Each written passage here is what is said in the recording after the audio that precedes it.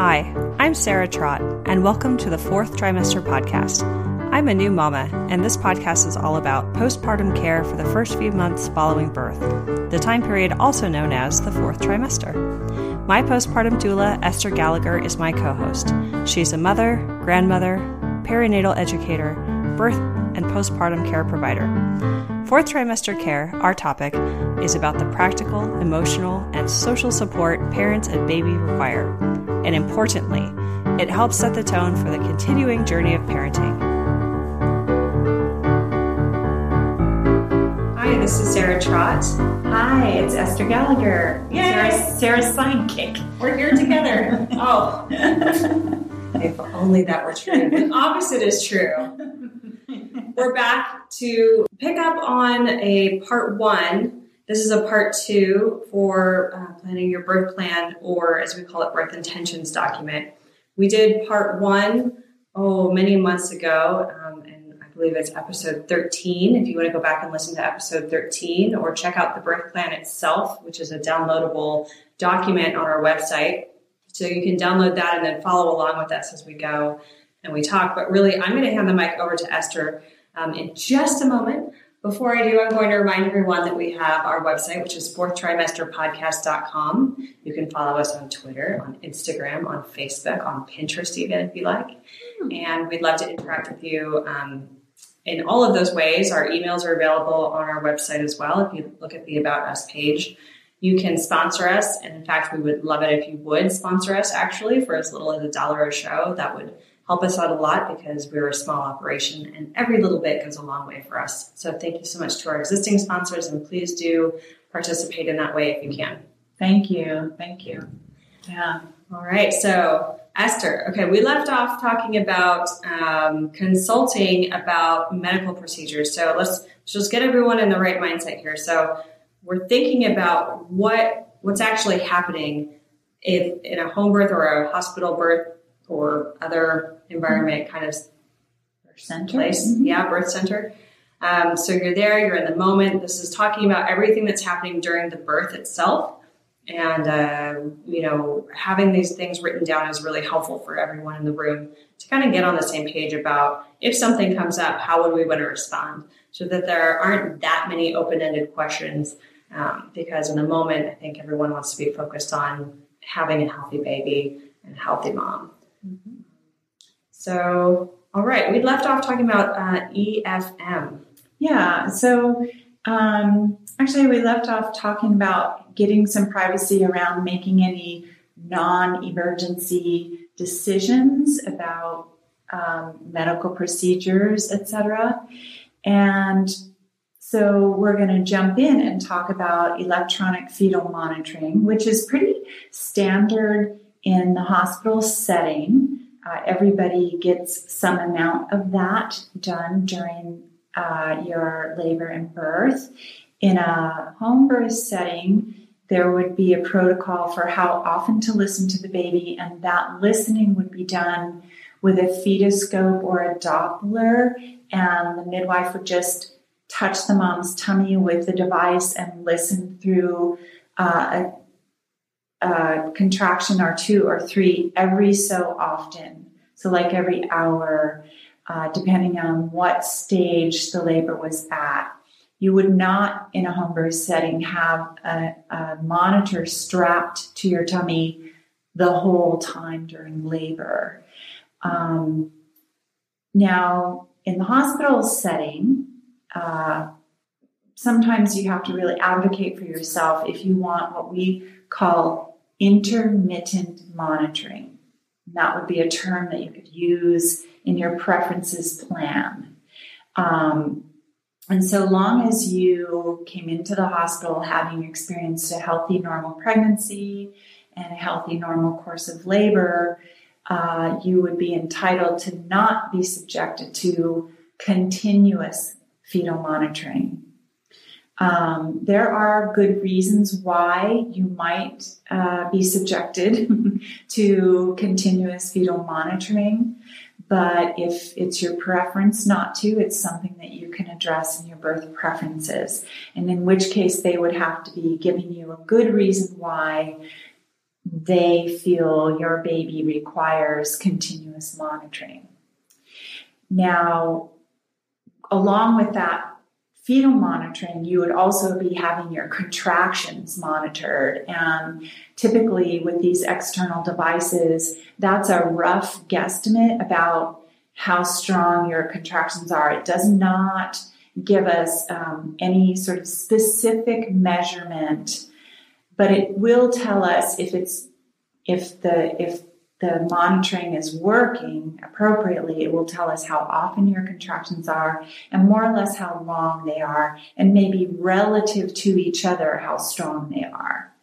But it doesn't actually measure the strength of your uterus as it's contracting.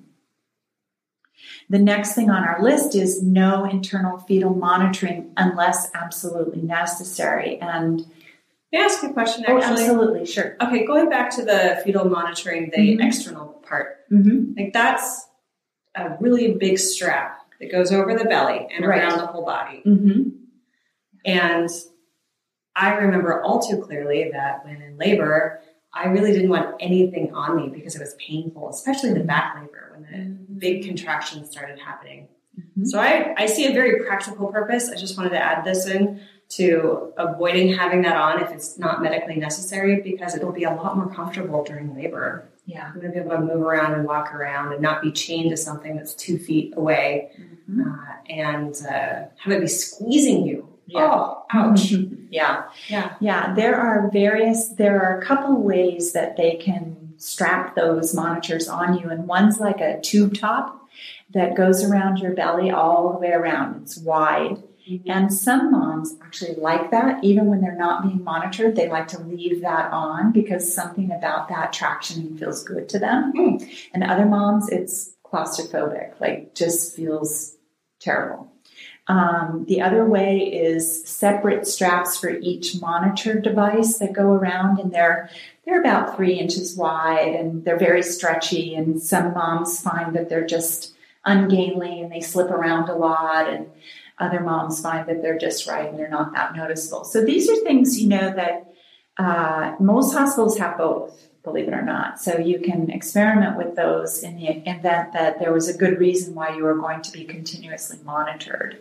Neither one is a perfect solution. In my 39 years of watching people in labor, there's always something about them that's a little irritating. Now, that's not a reason why we shouldn't do it, but if there's good reason that you don't have to have them, that's always nice. And the thing to really ask about is, can you not wear those things? And when you need to be monitored, the nurse can just hold the fetal monitor to your tummy while you're having that surge, right?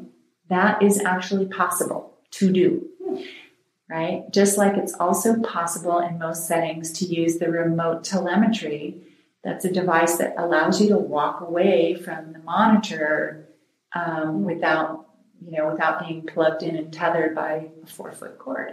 Right. So these are all some of the options around touching in with your baby and making sure that they are faring well with your labor, which is important. Right? It's just that it doesn't necessarily have to be constant. Yep. So the other way to actually hear a baby's heartbeat is with an internal fetal monitor. And it's actually a device that has a tiny little corkscrew at the end of it that is actually embedded in the skin of the baby's scalp, which scares most people. I know it scared me thinking and hearing about it.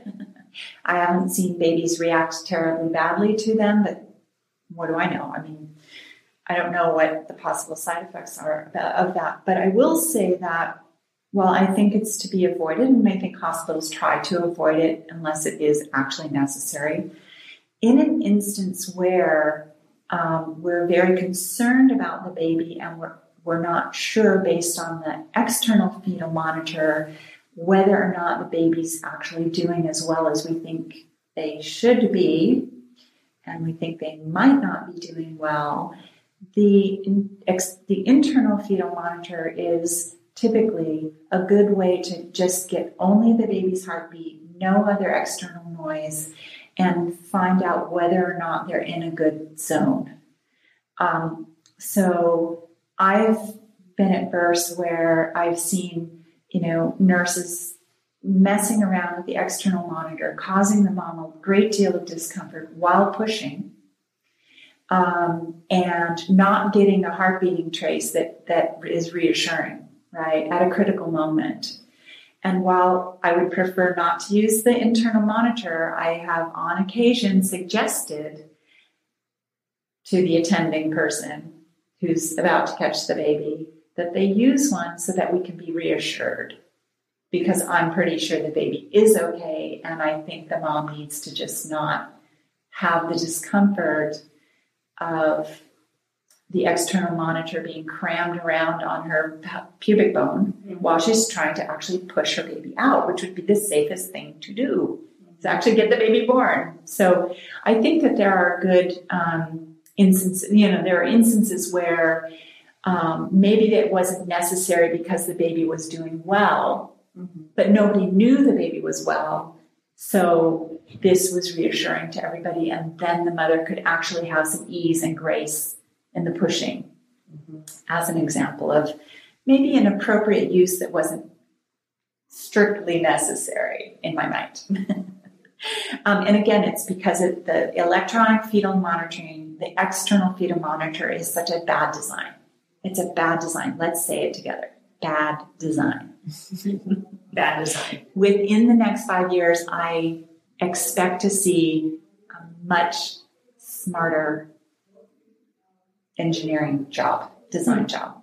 And if we don't see it in the next 10 years, I don't know why women will keep having their babies in the hospital. Because it's long overdue. So our next item is keep vaginal exams to a minimum. There are a couple of reasons why that could be important to you. One is that you may be somebody who experiences a great deal of discomfort in labor, both being on your back and being examined vaginally. You can expect that it's going to be pretty uncomfortable to go through exams.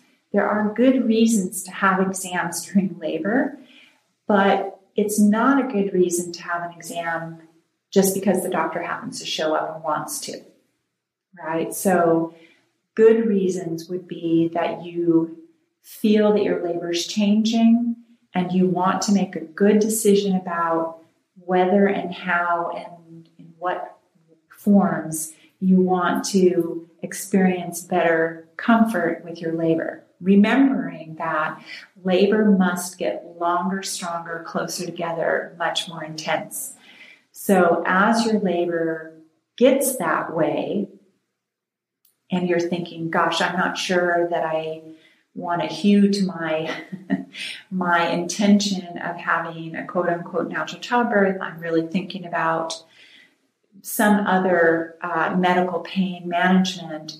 Then I always think that it's a really great idea to have an exam to determine where you are currently in your labor, just in terms of dilation and effacement, vis-a-vis how long you've been in labor, and some very broad, loose prediction around how long you will be in labor. Because I think those are the sorts of things that we have to talk about when moms are thinking that they somehow can't go on. As Sarah probably remembers, it's one thing to find out that you're 3 centimeters, and it's another thing to find out you're 7 centimeters. And what that means in terms of where your labor's going and how it's going can make the difference between, getting pain medication that you maybe later would prefer not to have gotten because you have this idea that you wanted a natural childbirth, and being able to ask your birth team to sort of lean in, or expect them to, really, you shouldn't have to ask, lean in and support you a little more deeply, get you into the shower or the tub to kind of get you over the hump of transition labor. That kind of information should be very, very helpful to your doula in terms of helping you make good choices around what you need for support, and also might inform you as to whether you feel like you're going to be able to hang in there a little longer or not. I mean, it's perfectly wide open, your choice, no judgments about that in any way, but that's a place where you and your birth team can help you make good decisions about where to go next. Mm-hmm. So I have a good friend who was having her second baby, a little boy, and she was in the hospital, and she thought she was quite a ways along. The doctor was very busy. Some nurses had come in and out, and they said, well, all right, let's get your epidural going. And she said, well, can you tell me how close I am? Because I feel like I'm close. And if I'm close, then I'd just like to go for it and try it. And they said, well, we can't check you. And the doctor's not going to be here for like 15 minutes or so. So do you want to just have it? Because now's the chance you either have it or you don't. And she said, well, fine. If you put me in that situation, I guess I'll just do it. Mm-hmm. She got her epidural. The doctor walked in the room and he said, all right, you're ready to go, push. And she just felt so disappointed that had they just checked, she would have really known where she was and probably been able to have a natural birth without the epidural. No problem. Yeah. And I have to say that's a kind of emotional blackmail that should never happen to women in the hospital setting. Like, I've heard that story so many times. Mm-hmm. Right? Like, so many times. Like, rather than saying to a mom who's like really working hard, wow, you're doing great, let's see what we can do to help you through this phase, because it's probably going to be soon, which is way more encouraging, right? Mm-hmm. And why a nurse couldn't have checked her is beyond me. Nurses can do vaginal exams, right? They can. Just to see how part of their job. Yeah. Mm-hmm. Yeah. And especially when an epidural is a question, right? Because it is, by the way, people, always a question. It's never obligatory. The idea that you would feel obliged to make a decision about when and where to have your epidural is wrong, and you should never be faced with that kind of idea. But I see this idea come up again and again and again, and it's just not true. And right, you might have to wait for your epidural a little longer if the anesthesiologist happens to be giving someone else an epidural.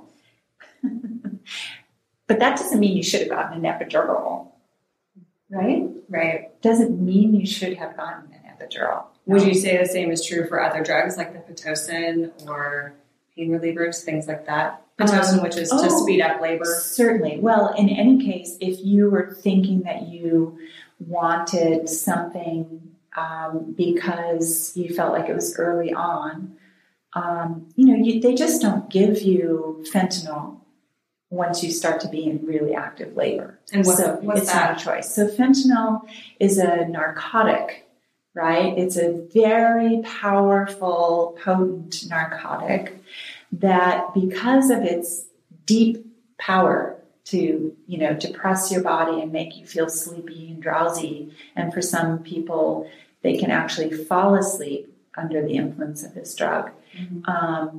But because, unlike morphine, it's short-acting, it's used for women who are sort of in that early middle phase of labor, maybe in early active labor, but not very far along in the process. Mm-hmm. The reason being that, of course, as with morphine, your baby will be under the influence as well, and they want to know how dilated you are and make a good prediction about when you're going to deliver your baby, so that your baby is not under the influence of a narcotic when they're born. Okay? So you should never, honestly, I don't think it's intelligent to use morphine or fentanyl if you have not been recently examined to tell where you are in terms of your effacement and dilation, because those drugs should only be used in the late or early phase of labor. You said late or early? Or latent. So before early. 3 centimeters, early. Yeah. Only the earliest stages. Yeah. And just to be clear, a woman who's been having contractions that have been keeping her up all night, who isn't yet dilating and effacing, might be a good candidate for some morphine and some sleep, right? Because it might be 3 more nights before she delivers a baby. Yeah. So while I am certainly as big a proponent for quote unquote natural childbirth as there is, I also think there are some very, very good applications of medicine, including narcotics, for certain kinds of labor that women are experiencing. So, some morphine sleep in a latent labor, what we call prodromal labor, might make the difference for a mother who's hoping to avoid an epidural, right? Because she'll get some sleep and maybe feel better energy for the labor that she ultimately has. No promises, but certainly it's something that I think is worthy of a try for moms. Right. So, and since we're on the topic, just kind of continuing along the path of what we were talking before, the relationship between the fetal monitoring and the drugs is really hand in hand, isn't it? Oftentimes, right? I've heard certainly, yeah. If you're going to have fentanyl, I think that they are going to want you to also have an IV, perhaps, and or be continuously monitoring the baby to see that they respond appropriately. Yeah. I've not necessarily with the morphine, believe it or not. Oh, right. They'll actually send you home with that. Okay. Yeah. It's a much milder drug. It'd be much nicer to sleep at home, I think, in one's own bed if that were an option. So I've heard about this cycle of, as it relates to cesareans, for example, a cycle of Pitocin, which increases cramping and increases contractions or surges. That's really painful. So as a result, get some pain medication. Yeah, and that's what people say about it. And I'm here to tell you that if for some reason you are a candidate for Pitocin to augment your labor, the best thing for you is to consider it as a natural augmentation of labor. The trick with Pitocin, and they no longer give Pitocin to a woman who isn't starting to have a ripe cervix. In the old days, the reason Pitocin was so daunting for women is that we did not have misoprostol and Cervidil to help ripen the cervix, to get it to a state where it was going to be able to dilate. Okay. The other thing about Pitocin is that often because of all the distractions involved in being in the hospital, having an IV, having the fetal monitor going, etc., women often aren't in a state where they're really tuned into their labor. And so they tend to experience the Pitocin contractions sort of crashing into them before they're quote unquote ready. Okay. Whereas if they were just kind of internal, the way women often allow themselves to become with a labor that's quote unquote natural, right? They're just sort of committed to labor and they're in their labor. And so when I'm working with clients who are either being induced or augmented in their labor, I try to remind them that we don't have to talk. It's okay to just listen to the labor and listen deeply and hear those little quiet notes of a contraction about to come. Because, I'm sure you even remember, Sarah, there was a point in your labor where, if you didn't give every ounce of your attention to just being present for what was actually happening in the moment, it was going to crash over you like a big old wave, right? And mess you up. So I think that the lore about Pitocin is a little heavy-handed. It sets women up for a kind of collapse around the project of having a baby in a way that it doesn't have to. With good support and a good understanding of how induction and augmentation actually works, a woman can actually get through a labor that actually involves these things quite well. Yeah. And sometimes, you have to consider that the potential trade-off between no Pitocin and Pitocin is a labor that may never quite get itself all the way together and is going to drag out in such a way that a woman will necessarily become exhausted, will necessarily need that epidural, and then gets the Pitocin anyway. She might not have to deal with the Pitocin, or the labor for that matter, which is fair enough. But in the meantime, if she's sort of had a labor that has been dragging on and isn't making progress and has the potential to exhaust her, a little bit of Pitocin might have organized her labor in a very progressive fashion. So while I'm all for avoiding these things whenever possible, I also have seen these very same things make all the difference for moms who wanted to give birth vaginally without drugs, right? It's like, okay, now I'm having an actually progressive labor. That means I'm going to have my baby today and not be exhausted because it's day 3 or 4. Mm-hmm. So, these are all things that we have to kind of, it's one of the reasons to have a pretty experienced doula who can support you through all of these decision points and ask you the question. So how are you feeling right now? Mm-hmm. If I hear a client say, well, I feel okay, but I also feel like I'm getting tired and I'm getting a little discouraged because it feels like things aren't moving along. Mm-hmm. Right? Well, okay, then we can have that discussion about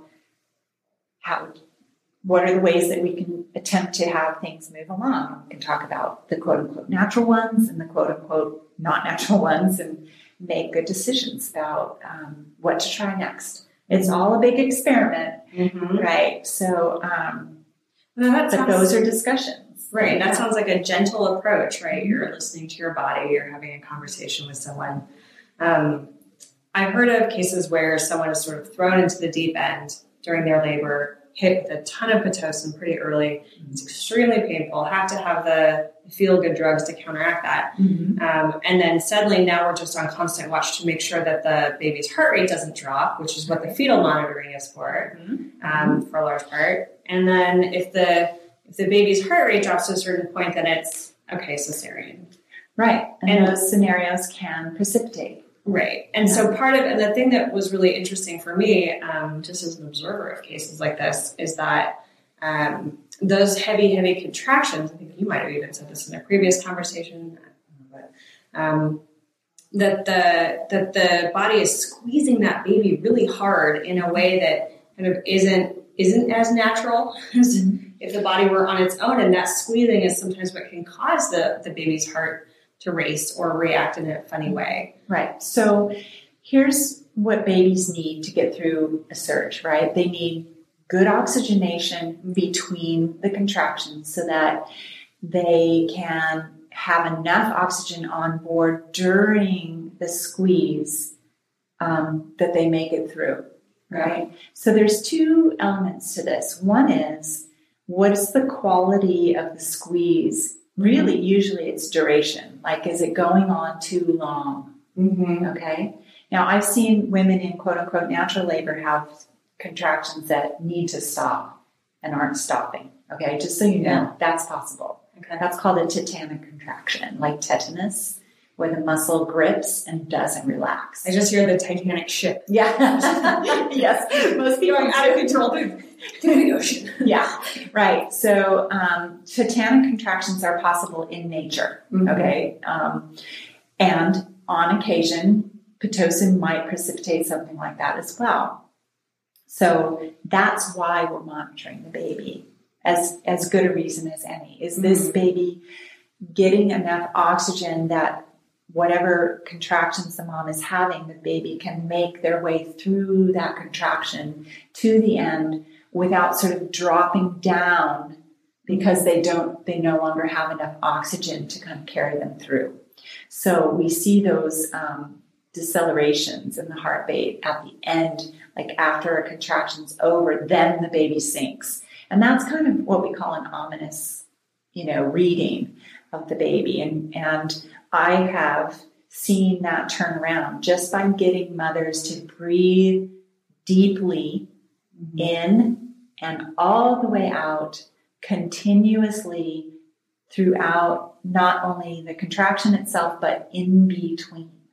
In other words, don't just fall asleep and not breathe between surges, okay, which some moms do in transition labor, which is the longest, strongest, closest together surges that most women have, okay? So again, I want to emphasize that just because you have Pitocin doesn't mean that will happen. Right. Right? Yeah. It's not about scaring someone out of ever using it. Right. And you're responsible for breathing well for your baby during labor, whatever stage of labor you're in. So nice, deep, slow, thorough ins, thorough outs, so that you're making room for a lot of oxygen in your body. In fact, I've seen women turn those decelerations around completely by themselves by doing what we would call in physical training front loading,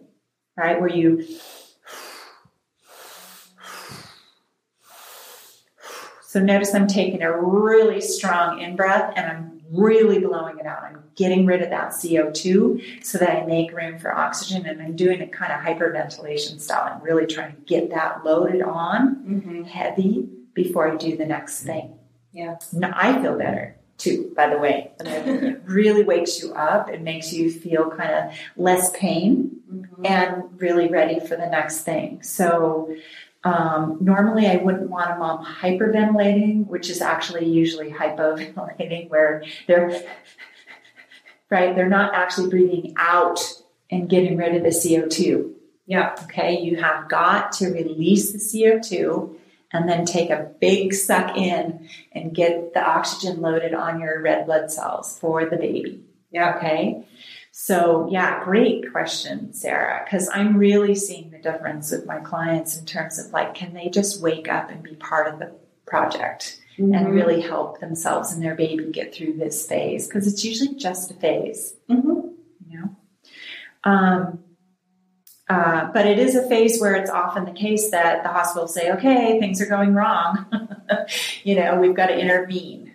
And then, and then unplanned cesarean, which is such a high rate here in the United States. And I just want to mention that although the data has been available for a long time, we noticed that Yelp recently, for California and maybe other states too, made data on cesarean rates hospital by hospital available on Yelp. I mean, we don't get sponsored by Yelp. That would be great if they wanted to sponsor us and they hear this, please do, by all means. But I'm just mentioning it because it's a handy little tool. And if you're thinking about, what you'd like to happen, that could be part of a consideration. Although I think the truth is that the more interesting data would be cesarean by doctor, and that's not necessarily available. Yeah. But by hospital is insightful as well. And I think what I'll say about that, Sarah, is that when you're looking at hospital statistics, one of the things that should be taken into consideration, and I do not know whether Yelp does this, is whether or not that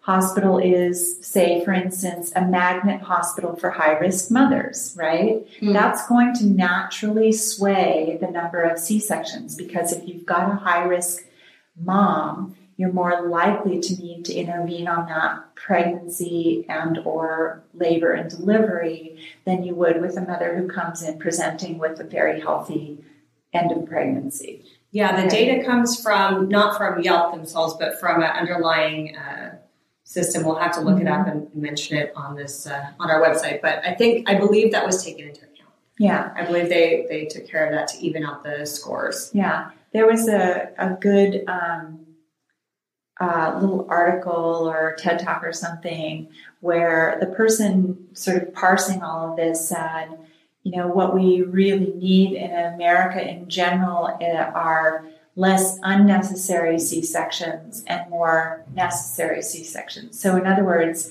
there are situations where a C-section could be done that would actually be proactively make for the best outcome, and those aren't being done.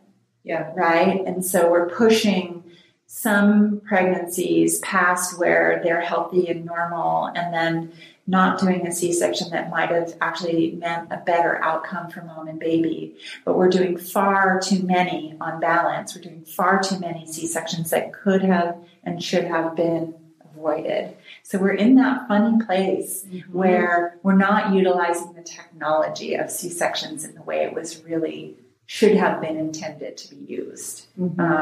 So, just to circle back around to C-sections, one of the things that doesn't often get mentioned is that because part of the drug mix for the epidural involves a narcotic like morphine, those sorts of drugs tend to drop mother's blood pressure. And that's one of the reasons why if you didn't have one yet, you would be given an IV to prop up your blood pressure, to make sure you're very well hydrated when those drugs take effect so that your blood pressure does not drop precipitously, which would affect the baby. It affects the blood flow through the placenta and the cord to the baby. So it's not a great idea to get an epidural without making sure you're well hydrated. And by the way, being decently hydrated for labor is important in any case. It can slow your labor down. It can make for a very problematic labor if your muscles aren't well hydrated. And by that, I don't mean that you drink a gallon of water. Just don't do that. That's not helpful at all. Sip hydrating beverages continuously and make sure you pee every couple of hours. That's baseline for getting through labor. Okay, another reason to keep vaginal exams to a minimum, besides just the discomfort of it and the fact that you don't really need to know unless you need to know, is that especially if your bag of waters is open, then each time we do a vaginal exam, we're actually potentially pushing bacteria in and up towards the uterus and increasing the potential risk for infection. So that's another good reason to keep those to a minimum. And having said all that, I just want to reiterate that it's just a really good idea to get a vaginal exam if you're at a place in your labor where you feel like you need to make a decision about anything. Knowing your status of labor is a good piece of information. And if you're going to be examined, before you get examined, it's a good idea to ask the examiner, can you please check not only my dilation and effacement, but also the position of the baby in terms of descent. So we call that station. That you want to know what station the baby's in and what position the head's in. So does that mean your baby's anterior, posterior, or asynclitic? Those are all good words to use in labor, or for your doula to use in labor, especially if they know what they mean. What do they mean? So anterior baby is a baby who's in the proper, for most pelvises, the proper position. The back of the baby's head is towards mom's pubis, right? Pubic bone. So if mom is laying on her back, then the baby's back is facing the ceiling. Right. Yeah. So the mother's anterior. Okay. That means the front. The posterior means the back, right? In fact, some people use posterior to mean butt. The mom's posterior is her back side. A baby who's in a posterior position can make for a longer, more challenging labor with a tremendous amount of back pain. In which case, if you're having any of that, get on your hands and knees and stay there. That's when if mom's laying on her back, the baby's back is also facing the floor. Right. Yeah, exactly. So optimally, the baby is in an anterior position with the back of their head slightly to the mother's left until they get into position for pushing. Asynclitic means that the baby's head is actually tilted in relationship to the pelvis itself. So if you think of the plane, like a flat plane, imaginary plane across the floor of the pelvis or the midpoint of the pelvis, the baby's head is not also in that same plane. So one of the ears is up higher than the other ear, for instance, or maybe the chin is tucked over towards one shoulder or the other, or something of that nature, where they're just not kind of slipping into the pelvis directly with the back of their head, which can mean the baby can have a little more difficulty getting pushed through. Mm-hmm. All of these things can be potentially can be adjusted, right? So it's just good to know what's happening and make good decisions about anything that is. Allow the mother to assume birthing positions of her choice. So a mother who's not under the influence of epidurals could be standing and or squatting to push. She could be lying on on her side to push the baby out with legs up in a otherwise semi-squatting position. There might be a squatting bar attached to the bed that the mother can use. Plenty of babies are born with moms on their hands and knees, and that's particularly important if a baby's going to be born posterior. It's actually a good position to give birth to a posterior baby. You could imagine other possibilities. Leaning over the bed, so not quite hands and knees, a mom's standing, but leaning forward. We may end up getting into part 3 of this, but we'll just keep going. Okay, so, and, during the pushing phase, you may try all kinds of different positions before you finally feel like you've found the one that feels progressive for you. So do experiment if that seems right. That's the kind of situation where it's really helpful to a mom to have people around who are going to suggest shifts and changes depending on how pushing is going. Mm-hmm. And we'll do 2 more of these because I think that it's a great sort of segue to the last part. Okay? Yeah, maybe getting to part 3. Part 3, which would be after birth. Yes. Yeah. It says, please use warm compress and counter pressure instead of perineal massage to help avoid tearing or episiotomy. So most moms are going to be able to give birth without, most of us on the planet or having been born over the millions of years that we've been around would have been given birth by women who had very little assistance and would have given birth without major tearing. So warm compresses just help the perineum kind of relax and stretch naturally as the baby's being born. And it also is kind of nice for moms to have a place to kind of focus their pushing efforts. So if they can feel that warmth and feel kind of the slight pressure on the perineum, it helps them focus where they're pushing the baby towards. Perineal massage used to be something that was quite popular. It still is among some people who learn to do it, and it can be overdone and cause perineal tissue to swell. And so we want to be very gentle if we're doing any perineal massage or pressure of any kind. Episiotomies, at least in the part of California I live in now, are rather rare. Really, they should only be used in one of 2 cases, and that is that we need to emergently get a baby out who's really not doing well, and that's going to help to do that. And that's rare that that's the case. And in most cases, you can get the baby out without an episiotomy.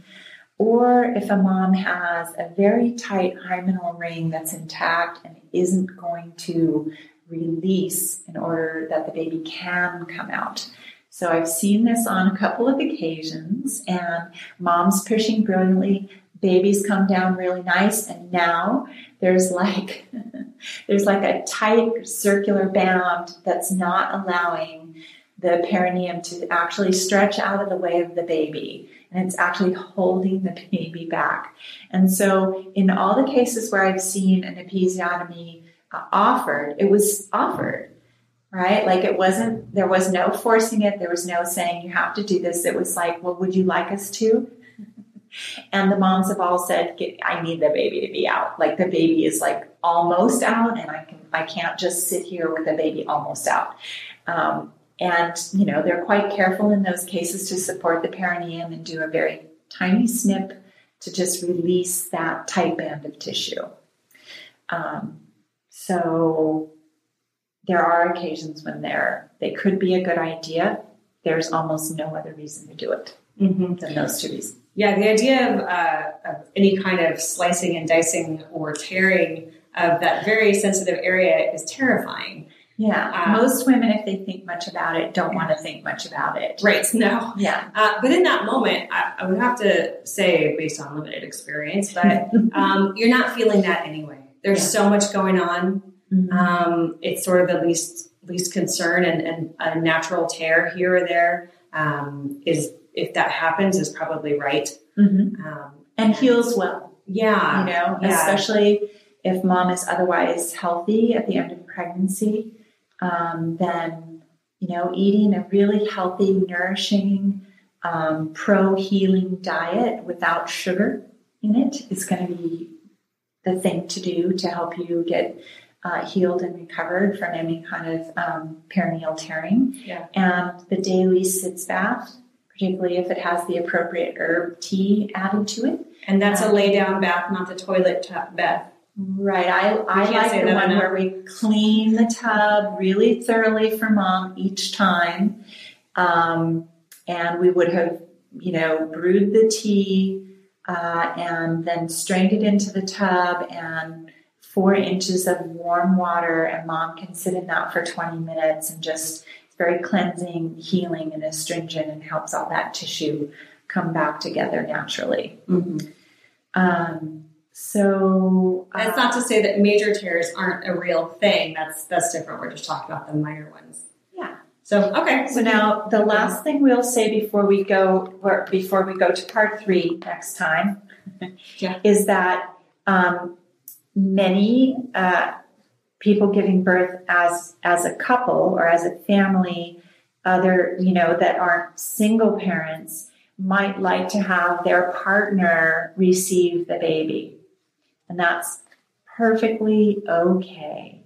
If that appeals to you and you'd like to try that, then the person who's supporting you in those moments, the doctor or midwife, will support you in receiving the baby into your hands when they're born, and then help you bring the baby onto mom's tummy after that. No reason why you can't. All right. So we will stop there. We're going to wrap up and say thank you for listening to part 2 of the birth plan. Also trying to get part 3 to you soon. Birth intentions. Yes. Sorry. Yeah, we'll get part 3 out soon. We know a lot of you are listening eagerly and awaiting this. We know it's going a bit long, but it's worth touching on these subjects and making sure you understand sort of what these decisions look like and what the implications are, if possible. Yeah.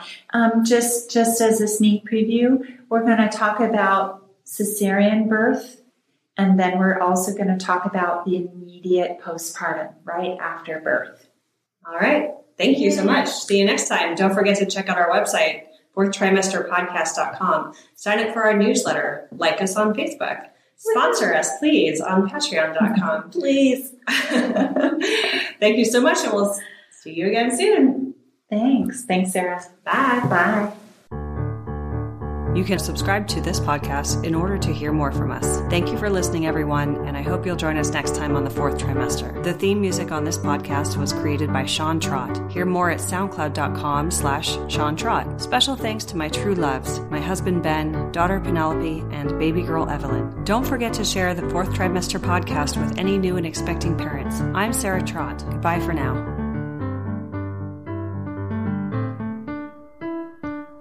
Hello. again, bicycle man. I know you're doing all that you can. I wrote the song, simple and true. I wrote the song, I'll sing a song for you.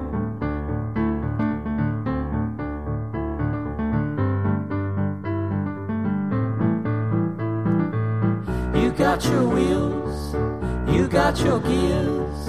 You ride around town without any fear. You got your pedals, you got your brakes. You always wear your helmet for safety's sake.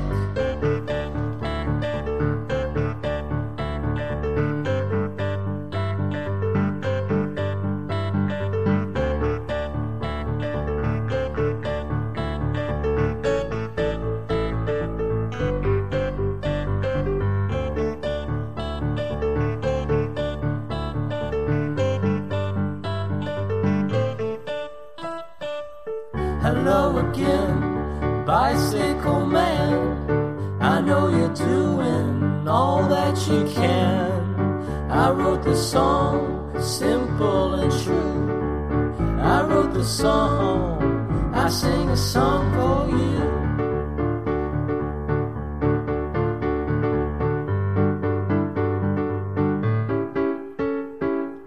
Hello again, bicycle man. I know you're doing the best that you can. I wrote the song, simple and true. I wrote the song, I sing a song for you.